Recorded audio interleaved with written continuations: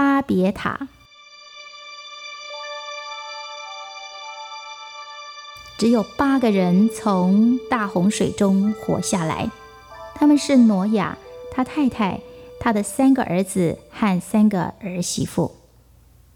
神告诉他们全家人要分散到各地去，不要都待在同一个地方。挪亚种了一个葡萄园，有一次他喝了自己收成的葡萄所酿的酒，他喝醉了，在帐篷里睡着了，身上没有穿衣服。他的小儿子看到爸爸躺在帐篷里，就去告诉了哥哥。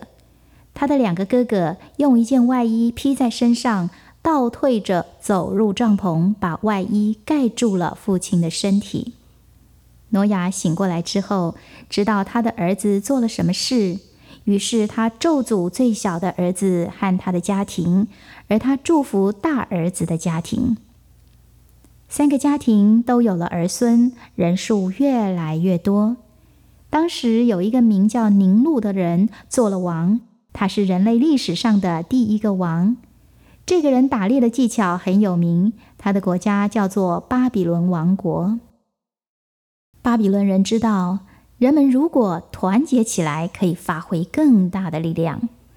他们不要像神所说的分散到世界各地去，相反的，他们聚集起来，合力建筑一座塔。这座塔非常的高，高耸入云，所有的人一抬头都看得到塔。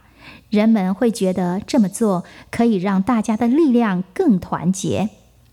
神看到了这座塔，他说：人类违背了我的命令，如果他们聚在一起，就什么事都做得出来了。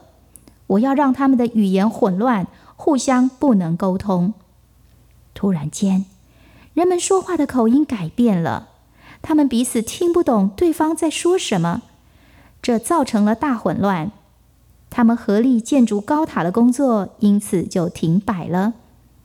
人们开始按着相同的语言聚集在一起，不同语言的人就搬到不同的地方去住了。而这座未完成的高塔被称作是混乱之塔，或者叫做巴别塔。挪亚的大儿子名叫闪，他有一个后裔叫做法勒，意思就是分裂。